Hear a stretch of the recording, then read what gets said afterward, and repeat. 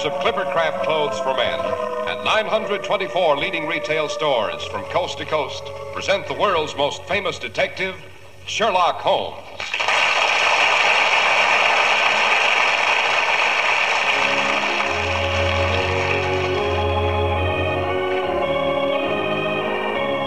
Our stories are based upon the character of Sherlock Holmes, created by Sir Arthur Conan Doyle. Sherlock Holmes is portrayed by John Stanley, Dr. Watson by Alfred Shirley, and the dramatizations are by Edith Meiser. Well, here we are again in front of Dr. Watson's cheerful fireplace, ready for another story about the fabulous Mr. Sherlock Holmes. What's it to be tonight, Dr. Watson? Personally, I always refer to tonight's adventure as the Cornish Horror, or the case of the cradle that rocked itself. The cradle that rocked itself? Why, that sounds fairly fantastic, Dr. Watson. Not only fantastic, Mr. Harris, sinister.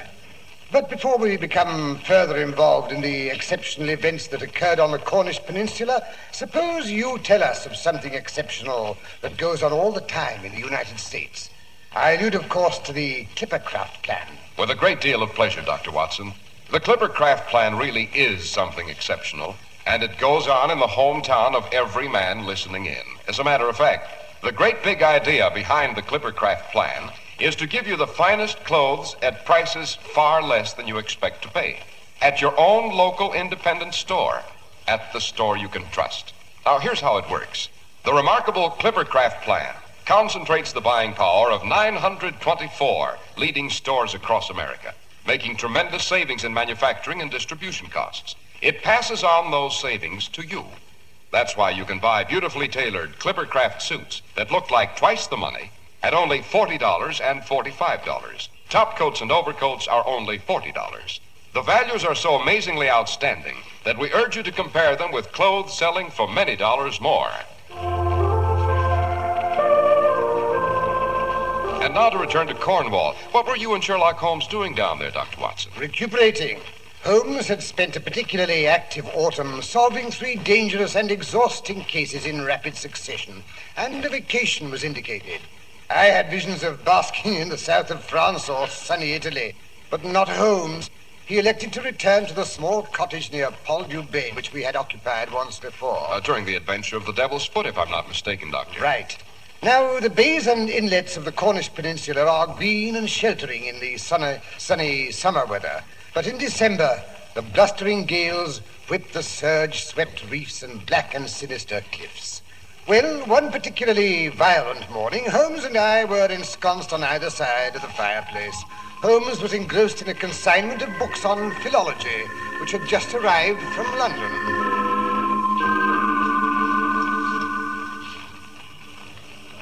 Watson, has it ever occurred to you that the ancient Cornish language is akin to the Chaldean? Well, inasmuch as I understand neither Cornish nor Chaldean, I can't say it has. It's quite logical, you know. These shores were undoubtedly visited by early Phoenician traders in tin. In fact, many historians believe that the pirates who later operated from this coast had more than their share of the old Phoenician heritage. A fine, disreputable background for any district. Profitable is the word, Watson. Hello, who's this fighting his way up the path in the teeth of the gale? Looks like your rotund friend and fellow archaeologist, Mr. Roundhay, the vicar. I wonder what's occurred to bring the good Dominie out in this weather. I'd sooner expect to see a cat go swimming in a mill race. Well, don't let him stand there in the wet. Well, I'm going. Pity you couldn't answer the door now and then. Why, Mr. Roundhay, delighted to see you, old man. Come in. Well, you look half drowned. Not half, entirely. Totally and entirely soaked to the skin. Morning, Roundhay. How about a spot of hot grog? The tea kettle's boiling on the hearth. Watson, fix the vicar a drink. Thank you. I'm afraid I need it as much for my nerves as I do for the chill, you know. Oh? Yes, Mr. Holmes. I have a problem, a rather serious problem, and I really don't know whether to come to Dr. Watson for help or to you. Well, why not consult both of us? It's not the first time we've collaborated on a case, Holmes? Quiet, Watson. Don't interrupt. Just what is your problem, Mr. Roundhay? Well, it seems that the cradle at Trevining Water has been rocking again. Is that so unusual? You don't understand, Mr. Holmes. That cradle has been in the family for over 5 centuries. All the young Trevinings are placed in it at birth. It hasn't been used, however, since Wilfrida Trevining, the present Mrs. Gregory, was a child. In fact, the nursery has been kept locked ever since old Mattie, the Trevining nurse, was sent off to the home for indigent females at Red Roof 3 months ago. She'd been in the family for nearly 60 years, you see. Well, seems rather heartless to get rid of her, eh, Holmes? My thought exactly. But Mortimer Gregory, he's the one who is married to Wilfrida Trevining, was quite determined about the matter. He said that old Mattie was making his wife quite ill with her talk about the rocking cradle. What sort of talk? Well, you see, there's a sort of legend in the Trevining family that when one of them is about to die, the cradle starts to rock all by itself. Nice, eerie little superstition, eh, Holmes? As a matter of fact, the cradle had been heard rocking once or twice, but inasmuch as old Mattie was still sleeping in the nursery, the family took it as a grim practical joke, all except Wilfrida. She became quite ill and upset, at which point her husband, who has a violent temper, said the old nurse had to go. Dr. Dennis Trevining, who is Wilfrida's cousin and physician as well, was inclined to agree with him, so they sent for a nurse from St. Ives Hospital to take over. On the day that she arrived, I was summoned to drive Mattie to the old lady's home in Redruth. I can't say I looked forward to the event. Were your fears justified? Completely justified, Mr. Holmes. When I arrived at Trevining Water, the old woman was sitting on her boxes just inside the front door. Mr. Gregory and Dr. Trevining were endeavoring to quiet her caterwaul.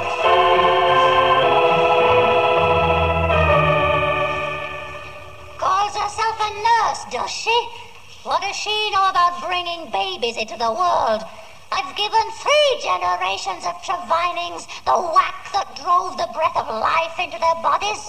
After all, Mattie, I am a doctor. When Wilfrida's baby arrives, I expect to be on hand too, you know. You a doctor? I wouldn't trust you to treat my Timothy here. Hey, Timmy. Timmy agrees with me. He may be a cat, but he knows as much about what's going on around here as I do. That'll and that's do. plenty. Mattie, that'll do. You've made enough trouble already. You've upset my wife so that she's had to take to her bed. Me upset, Miss Wilfrida? My Miss Willie that I taught to walk and play patty cake and eat a porridge like a good girl? It's not me that's made her sick. And what's more, if any harm comes to her, I'll put a curse on this house. Though there's 10 miles of moorland between here and Redruth, I'll come back and rock that cradle somehow. And you know what that means.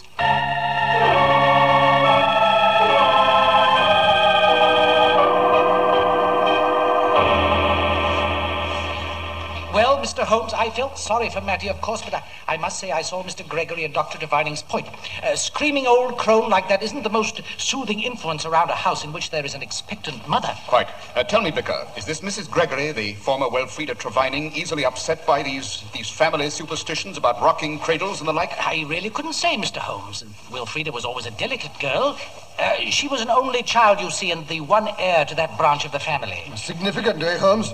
I suppose she inherited quite a tidy estate. She did indeed, Dr. Watson. Her father would have disinherited her if he could when she ran off with that Gregory chap. But the estate is entailed, and I must say the marriage turned out better than most of us expected. Then you don't think Mortimer Gregory married her for her money? Not necessarily, Mr. Holmes. Gregory was an artist who came to these parts one summer to do a bit of sketching. And naturally, the Trevinings thought he was one of those ne'er-do-well bohemians, but it seems he's rather famous and sells his pictures for quite handsome prices. I see. I take it the girl and her father reconciled. Yes, Mr. Holmes. When he heard that she was to have a child, he sent for her. Although the child will bear the name Gregory, he will inherit the Trevining estate. The Trevinings are always born at Trevining Water, needless to say. Any other arrangement would be unthinkable. Quite. Wilfrida Gregory and her new husband came back as soon as possible after receiving her father's letter asking for reconciliation. 1 week after the return, old Mr. Trevining was dead, and Wilfrida had inherited the estates. I take it her father's death was sudden and unexpected. Oh, quite unexpected, Mr. Holmes. He'd been as fit as a fiddle up to Wednesday night. Thursday, shortly after his mid-afternoon whiskey and soda, he complained that his mouth and throat felt sore. Half an hour later, vomiting set in, followed by violent cramps and general collapse. Did no one send for a doctor? Mr. Trevining's nephew, Dr. Dennis Trevining, was in the house at the time. There was, of course, an autopsy and an inquest. Good heavens, no, Mr. Holmes. Whatever for? Mr. Trevining had been subject for some years to violent gastro-digestive upsets. It was all perfectly unavoidable and natural. An autopsy is always indicated in any case of sudden death, Mr. Roundhay. But what good would it do? It might just possibly prevent another fatality. Just when did Mrs. Gregory's health begin to fail? Her father's death was a shock to her. She took to her bed for about a week after the funeral. It was quite understandable, eh, Holmes? Don't interrupt, Watson. After that, she was up and about for a month or two, but her color was bad, and she seemed to be decidedly nervous. Like a good many women in the early stages of her condition, she experienced a certain amount of nausea. Has that nausea persisted? It has, Mr. Holmes, and when old Mattie began to rant on about the rocking cradle, Mrs. Gregory became thoroughly alarmed and, had to be put to bed. Did her condition improve, Mr. Roundhay, after they got rid of the old woman? For a time, she seemed greatly improved. She was up and about for nearly a month, and week before last, she suffered a rather frightening relapse and has been in bed ever since. I see. How soon is her baby due to be born? Oh, in about a fortnight, I believe. Has Dr. Trevining called in any outside medical opinion? No, Mr. Holmes, but that's not too incredible when you realize how removed we are from civilization. Possibly if they knew that Dr. Watson was here in the vicinity. The new nurse made that suggestion to Dr. Trevining, but both he and Mr. Gregory were decidedly hostile to the idea. The nurse is, I may say, rather badly frightened. Today was her day off, and she dropped in at the vicarage shortly after breakfast. She admitted she had never been so terrified in her entire life, living there in the old Trevining house, part keep, part castle, but she said she wasn't the only one. Oh? Poor Mrs. Gregory lies there, stiff with terror, with her eyes fixed on the ceiling, waiting for it to begin. The sound of the cradle rocking.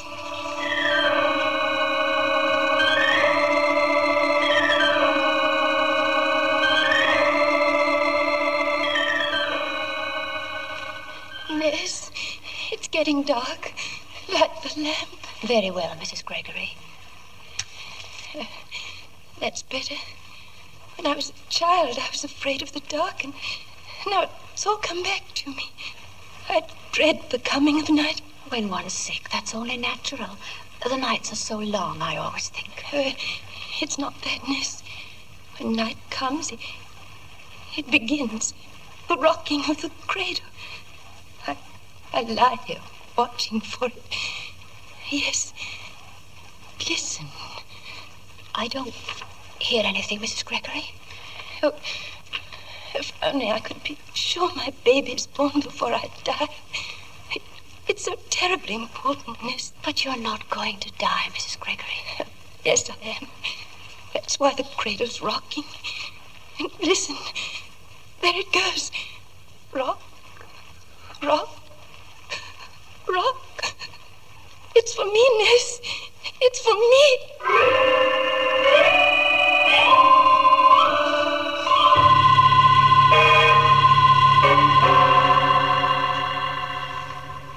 Sounds like delirium, eh, Holmes? A cradle that is heard only by a desperately sick woman. But you don't understand, Dr. Watson. Mrs. Gregory isn't the only one who hears the cradle rocket. The nurse can hear it, too. The nursery at Trevining Water is directly over the master bedroom, and that rocking cradle can be heard several times a night. But only intermittently. That's right, Mr. Holmes. And never in the daytime. No, always after dark. Miss Henderson, the nurse, says it's having a dreadful effect on Mrs. Gregory. She's in a state of great exhaustion. In the last few days, the nurse has also noticed a local pustular eruption. That could be induced by the nervous strain, I suppose. Not necessarily. Yes, I think Dr. Watson and I had better pay a visit to Trevining Water shortly after dark today. I trust we can persuade her family to allow Dr. Watson to have a look at Mrs. Gregory, and I think I can suggest what he's to look for. As for myself, I'm more interested in what causes that cradle to rock.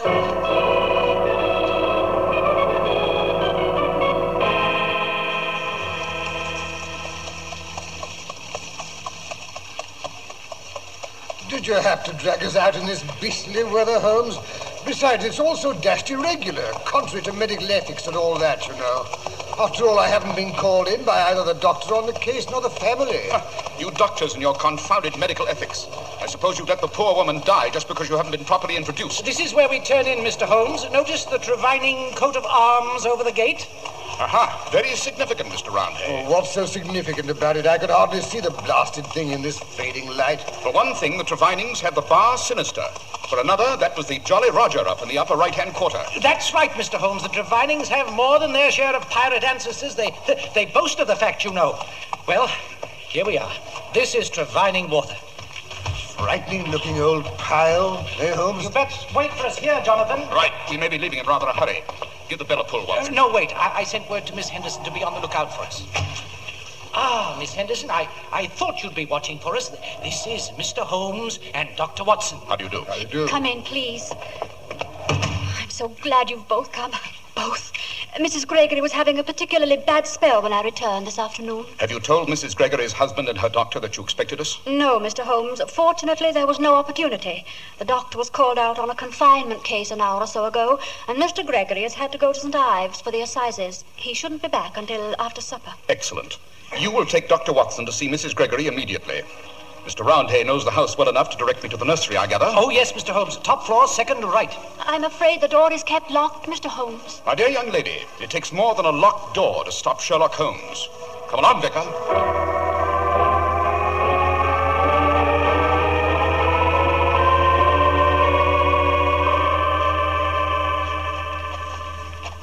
Here we are. It's the next door. It's locked right enough. Then there's nothing we can do. On the contrary, I have a very neat little jemmy that I acquired when I was instrumental in apprehending a certain famous cat burglar. Quite a breeze coming through the keyhole. You mean you're going to pick the lock? May take a moment or so. Well, I do hope no one comes and catches us at it. I don't know what my flock would say. Mr. Holmes, did you hear that? There it is again. It's inside the nursery. Yes. Yes, it's the cradle right enough. But it's rocking. It's rocking in there all by itself. It's not just a superstition. Confound it, this lock must be rusty. No, here it comes. Blast it, did it have to make that noise? Easy now. I'm going to open the door. It's so dark in there. Give me the candle, I'm going in. But the room is empty. Completely empty. But look here, the cradle's still rocking, and feel the mattress. It's still warm. Good Lord, what was that? Branch of a tree scraping against the window.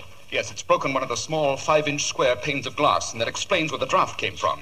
It also explains something else. Yes, interesting. Very interesting. Who let you in this room? Ah, Mr. Gregory, no doubt. I am Sherlock Holmes. What in blazes do you think you're doing here? Trying to solve the mystery of the rocking cradle. Rotten rubbish. Old wives' tales. I'll not have my wife upset by any more of that nonsense. You misjudge us, Mr. Gregory. We only want to save your wife and possibly your child. I don't need your help. Get out, both of you. Get out! With pleasure. I imagine Watson's had time to give the nurse full instructions, and we've seen all there is to see up here. Come on, Roundhay. We'll now ride over to Redruth. The final piece to this puzzle is doubtless to be found in the old lady's home. You mean you're going to question Mattie? I trust you have no objections, Mr. Gregory. Objections? No, go ahead. You'll get nothing from her. Nothing at all.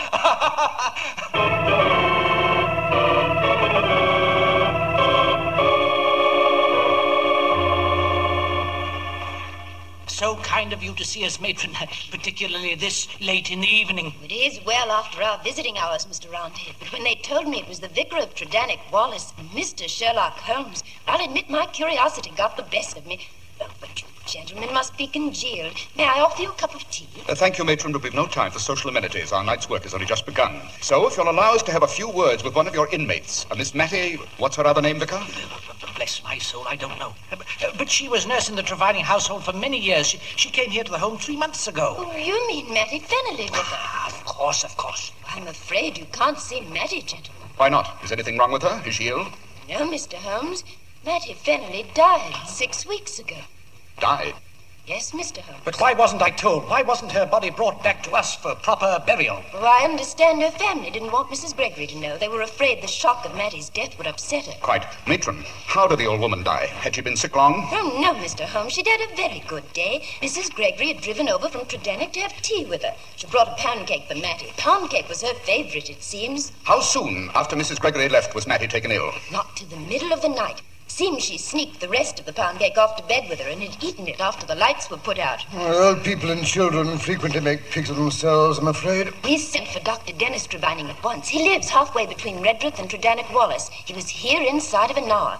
She seemed to get better when she saw him. Shortly thereafter, she had another attack, which ended in a complete collapse. Oh, this is an exasperating case, eh, Holmes?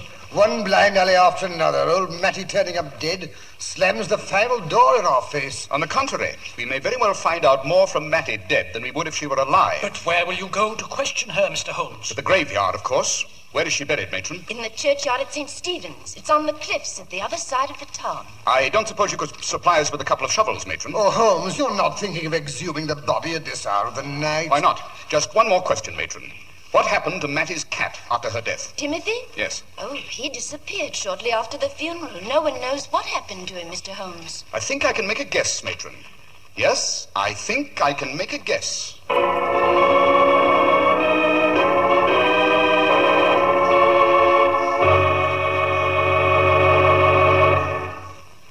Ask the millions of men who wear Clippercraft clothes. Ask the fine stores that make them available to you everywhere, from coast to coast. The reason there's so much talk about Clippercraft is that they're so extremely fine at the price of just ordinary clothes. It's a pleasure to discuss Clippercraft on this program because I know I do a good turn to every man listening in. Regardless of price, you've never seen finer tailoring, longer wearing woolens, or more perfect fit. Suits are only $40 and $45. Top coats and overcoats are only $40. The famous Clippercraft plan makes all this possible. It concentrates the buying power of 924 leading independent stores across the nation. You get the savings that result from this group buying. Selling expensive clothes at inexpensive low prices at the nation's finest independent stores is the great big idea behind the Clippercraft plan. That's why men who know insist on Clippercraft clothes. So be sure to visit the Clippercraft store in your city. These leading stores in the metropolitan area are proud to add their names to Clippercraft in your suit, top coat, and overcoat. In Manhattan, Saks 34th, Broadway at 34th. John Wanamaker Men's Stores, Broadway at 8th and 67 Liberty Street. In Brooklyn, Abraham and Strauss. In Newark, New Jersey, Boulevard Men's Shop, Kresge Newark. And in Jamaica, the B&B Clothes Shop, 16408 Jamaica Avenue.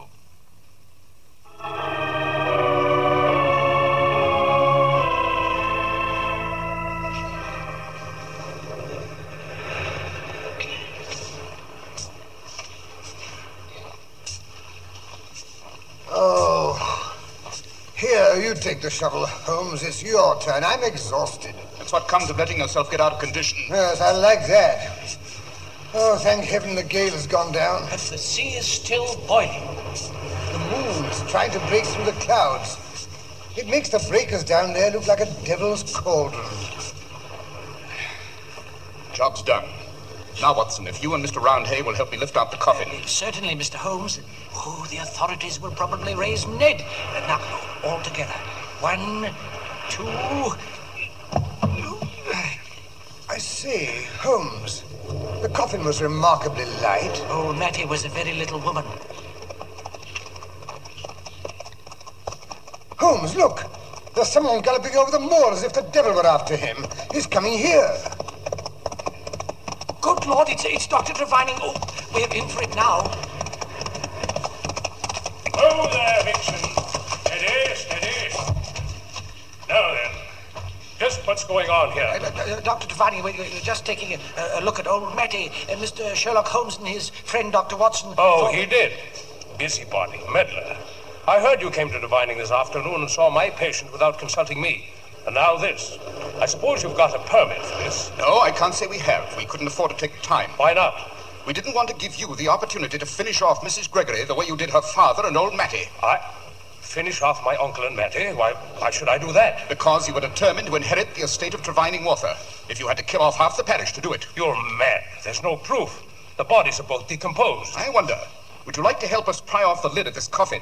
Watson, hand me that chisel. I protest. This is monstrous. Not as monstrous as murder, Dr. Trevining. Now then. Slide the lid off the other side, Watson. All right. Now, Mr. Roundhay, if you'll bring the lantern over here. Yes. Thank you. Good Lord. The body. She looks exactly the way she did when she died. When she died in agony, remember? No. Put back the lid. It's too unnatural. Her eyes, she's staring at me in that awful grin. There was no autopsy on old Mr. Trevining. In this case, however... But Would you like to put your hand on the body, Dr. Trevining? No. There's a local superstition that when a murderer touches the body of his victim, blood will flow. No, let me go. Let me go. He's riding in the wrong direction. He's headed for the cliffs.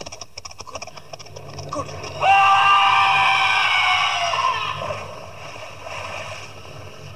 Good Lord.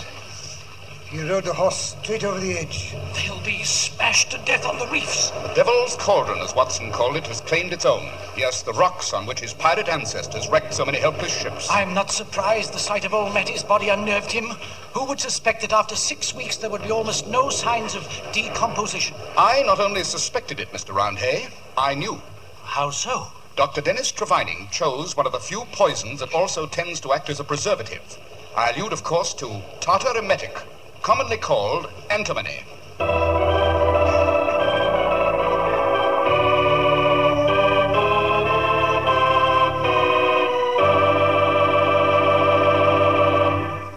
Why, that story was a corker, Dr. Watson, and Dennis Trevining was certainly a throwback to his pirate ancestors. Yes, Mr. Harris. But look, why didn't he finish off his uncle and his cousin years before? Because as long as Wilfreda had no child, he was due to inherit anyway. You mean the estate wouldn't have gone to her husband? No, Mr. Harris. In England, the laws of inheritance are rather rigid. If a married woman who owns estates dies after giving birth to a living child, her husband will hold the lands for life as tenant by the courtesy of England. And that's what Dennis Trevining was determined to prevent at any cost. But why didn't Wilfreda die as quickly as her father, Doctor? Because more than one sudden death in the family would have been suspicious. Therefore, Wilfreda was given repeated small doses of the poison, which produced rather different symptoms. And what about Matty? Matty undoubtedly suspected what was going on, but was afraid to say anything. Hence the cradle rocking. She was trying to warn her mistress. Eventually, when she was taken ill from overeating, the temptation to get her out of the way was too great, and Dr. Trevining killed her too. But the cradle, Doctor, it continued to rock after her death. Who rocked the cradle? The cat. Matty's black cat, Timothy. He found his way back to his old home, climbed up the tree outside the nursery window and entered through the broken window pane and made himself at home in the most comfortable piece of furniture, the old cradle. Holmes knew at once what had happened. Well, how, Doctor? By observing some short black cat hair on the mattress. Of course, it's also obvious. Yes. One Sherlock Holmes points out the explanation. Got me that time. Well, Dr. Watson, what's our story to be about next week? Next week, I think I'll tell you how Professor Moriarty ran amok during Queen Victoria's Diamond Jubilee, stealing famous jewels, robbing banks, blackmailing millionaires, and finally how he came very close to blowing up a ball at Buckingham Palace.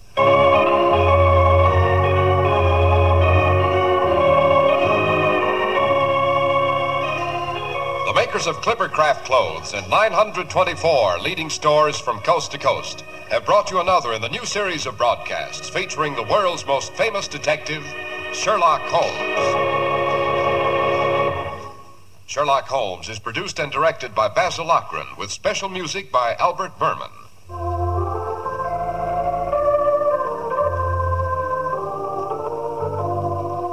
If you don't know your Clippercraft dealer, write Clippercraft, 200 Fifth Avenue, New York City. Be sure to listen next week to Sherlock Holmes in the case of Professor Moriarty and the Diamond Jubilee. If you'd like to attend the Sherlock Holmes broadcasts in New York, see your local Clippercraft dealer, and he'll tell you how to obtain your tickets.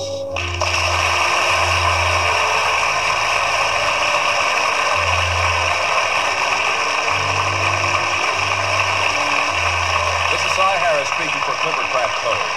This is the world's largest network, serving more than 450 radio stations, the Mutual Broadcasting System.